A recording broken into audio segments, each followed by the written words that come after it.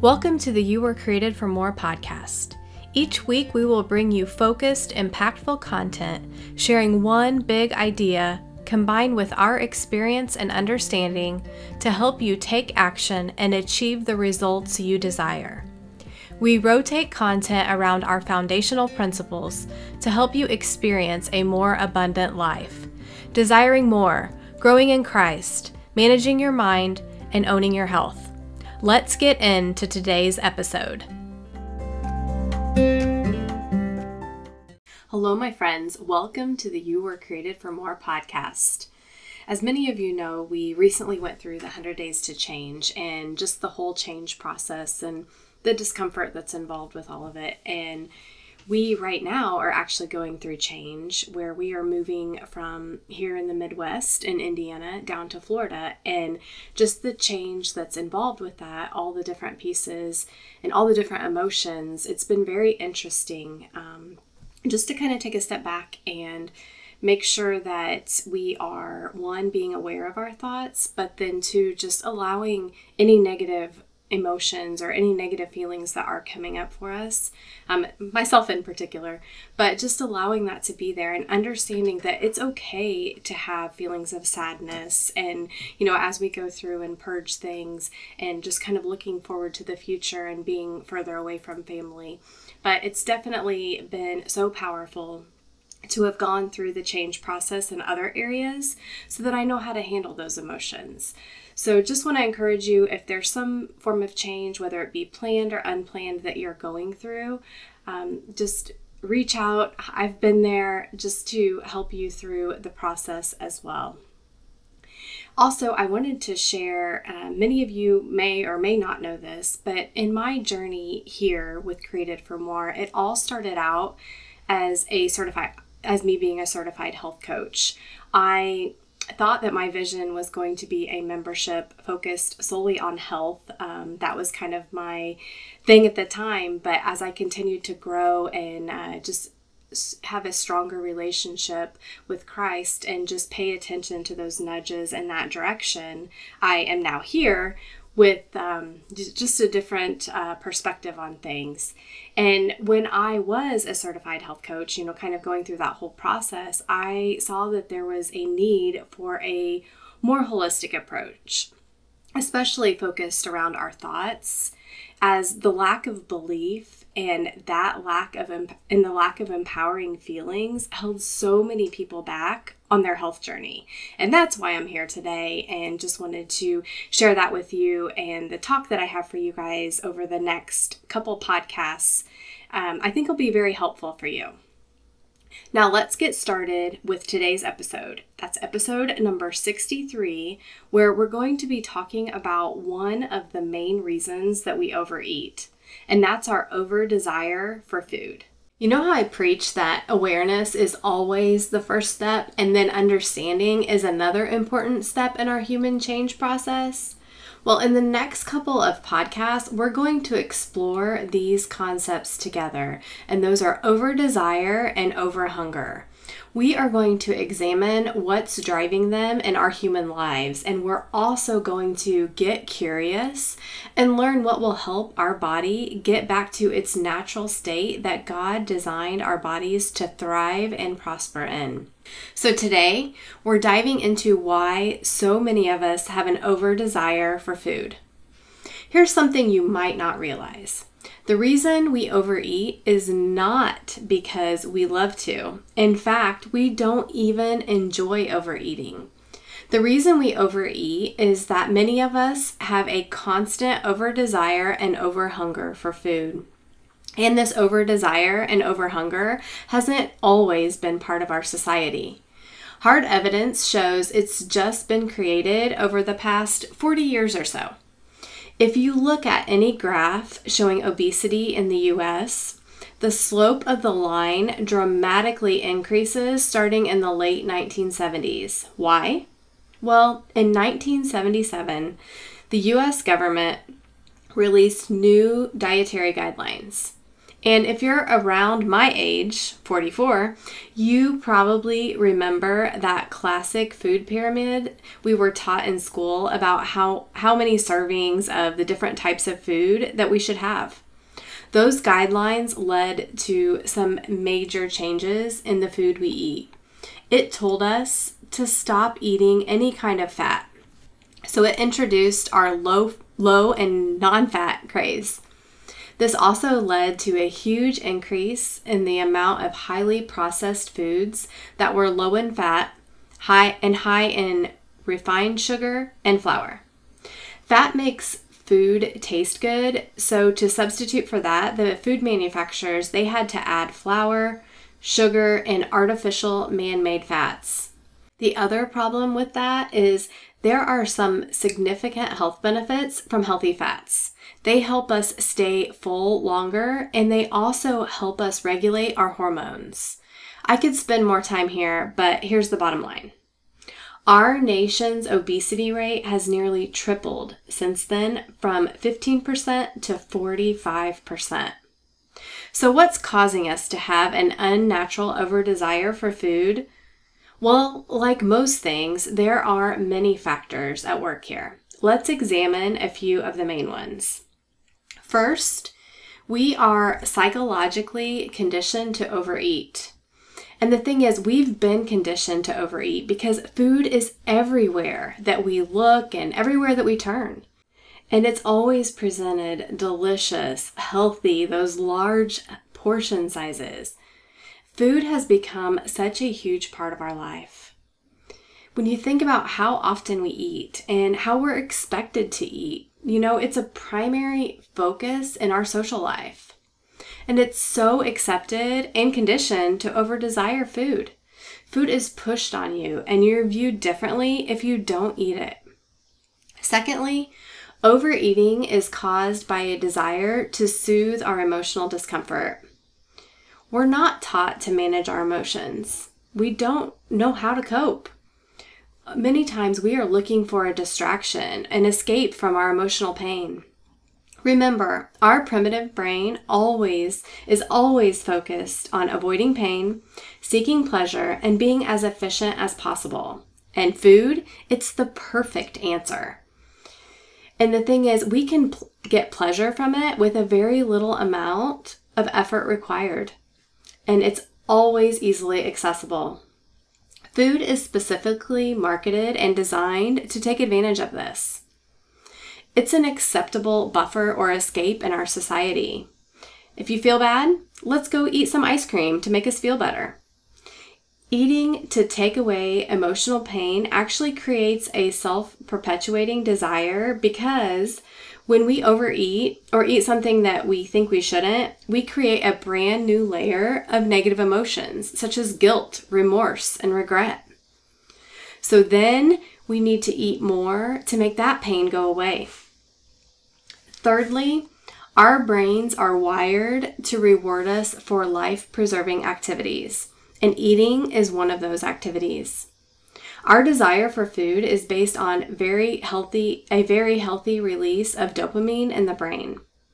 Dopamine is stored in our brain, and it creates neural pathways that remind us how important it is to eat food and repeat that. But concentrated refined foods, they spike that response in our brain. And this causes our brains to believe those foods are very important to keep eating. They're much more important than foods that are much better equipped to fuel and nourish our bodies. And this dopamine response is also self-perpetuating because more dopamine creation downregulates the receptors that create the feel-good stimulation. So we need more of that food next time to have the same impact. The more you do something, the more you practice something, the stronger that neural pathway in our brain, the stronger it becomes. And eventually we get so good at it because it simply becomes a subconscious action delegated to our subconscious brain. This is why so often we feel out of control with food. We feel as if we're eating against our own will. Notice how all three of these work together to drive our desire levels beyond their natural state, beyond the state God intended for us. We're always surrounded by delicious food that's easy to get. We struggle allowing and feeling our negative emotions, so we use food as a primary method to escape that feeling and replace it with immediate pleasure, comfort. The food we turn to normally spikes our dopamine response in our brain, telling us we definitely need to eat this more often. This cycle continues over and over again until we get so good at it that it becomes a normal part of our day. It becomes an automatic and permanent coping device for all the hard in our human life. And then when we decide we want to reverse all this and lose the weight, we can't understand why that's so hard. Go figure, right? Here's the thing. It's very important to understand the difference between treating the symptom by resisting overeating versus treating the cause, which is the over-desire. We want to work on reducing our desire for food back to its natural levels. We don't want to eliminate our desire completely because desire motivates and moves us in so many positive ways as well. It produces positive moods and spurs us to be productive. This is one of the crucial secrets to weight loss, to learn how to not over-desire food. So what can you do to do just that? Reduce your desire for food. There are many ways you can approach this. I'm going to highlight a few that I believe are the most effective. First, decide ahead of time by planning what food you are going to eat. Manage your desire for food with the highest part of your human self, which is your prefrontal cortex or your rational brain. We have to put our rational brain in charge and make sure we are utilizing it thoroughly. The prefrontal is what we can use to think about our thinking, to make decisions, and to plan ahead. We want to make sure it's in charge of our eating decisions. We want to make sure our default brain's urges and thought errors are not driving the action. Now, here's the key with this. Don't fall into the trap of trying to be perfect and too restrictive. That's likely going to make you fall flat on your face. Keep it simple and doable. Set yourself up for success. Ask yourself what you're willing to do today. Start mixing in more of God's foods, real whole foods, into your plan with the foods that you love. Be curious, experiment, and figure out what works for you. Avoid the diet mentality of restriction and deprivation. It's your choice. Use your rational brain to choose wisely. You know best where you're at now and what you're willing to do. Next up, be willing to feel and experience any emotion. This is how we greatly reduce our emotional eating. Learn how to allow your negative emotions without resisting, avoiding, or escaping. Be willing to feel and allow all your emotions. That's when you can establish a relationship with yourself that doesn't need to escape from anything. So a big part of your false desire will simply just disappear. A big step that no one talks about in their weight loss journey is how to allow and process your emotions. All of them. You see, my friends, we have a misconception that our feelings should be good and comfortable most of the time. This idea is ironically what perpetuates our misery. When we learn how to truly process emotion confidently, we stop needing to escape with food. We become less afraid of feeling anything.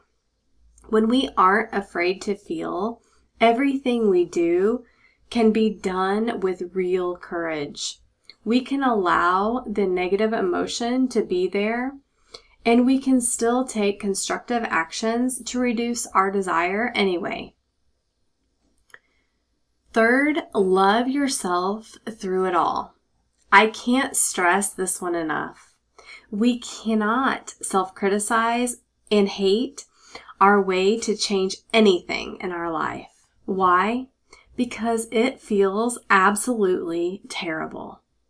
But yet that's exactly what our default brain tricks so many of us into doing, because it tells us that it's going to motivate us to do better. Instead, all the self-criticism and self-loathing is more than we can stand. So before long, we have to give up to escape that pain. We have to realize mistakes are always an inevitable part of anything that we do as humans.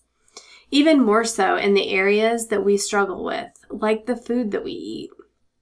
Learning how to love ourselves and move confidently through our mistakes is such a big secret to everything that we do in our human life.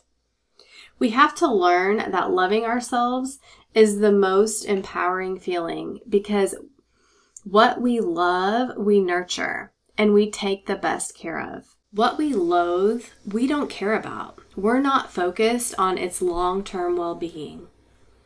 Number 4.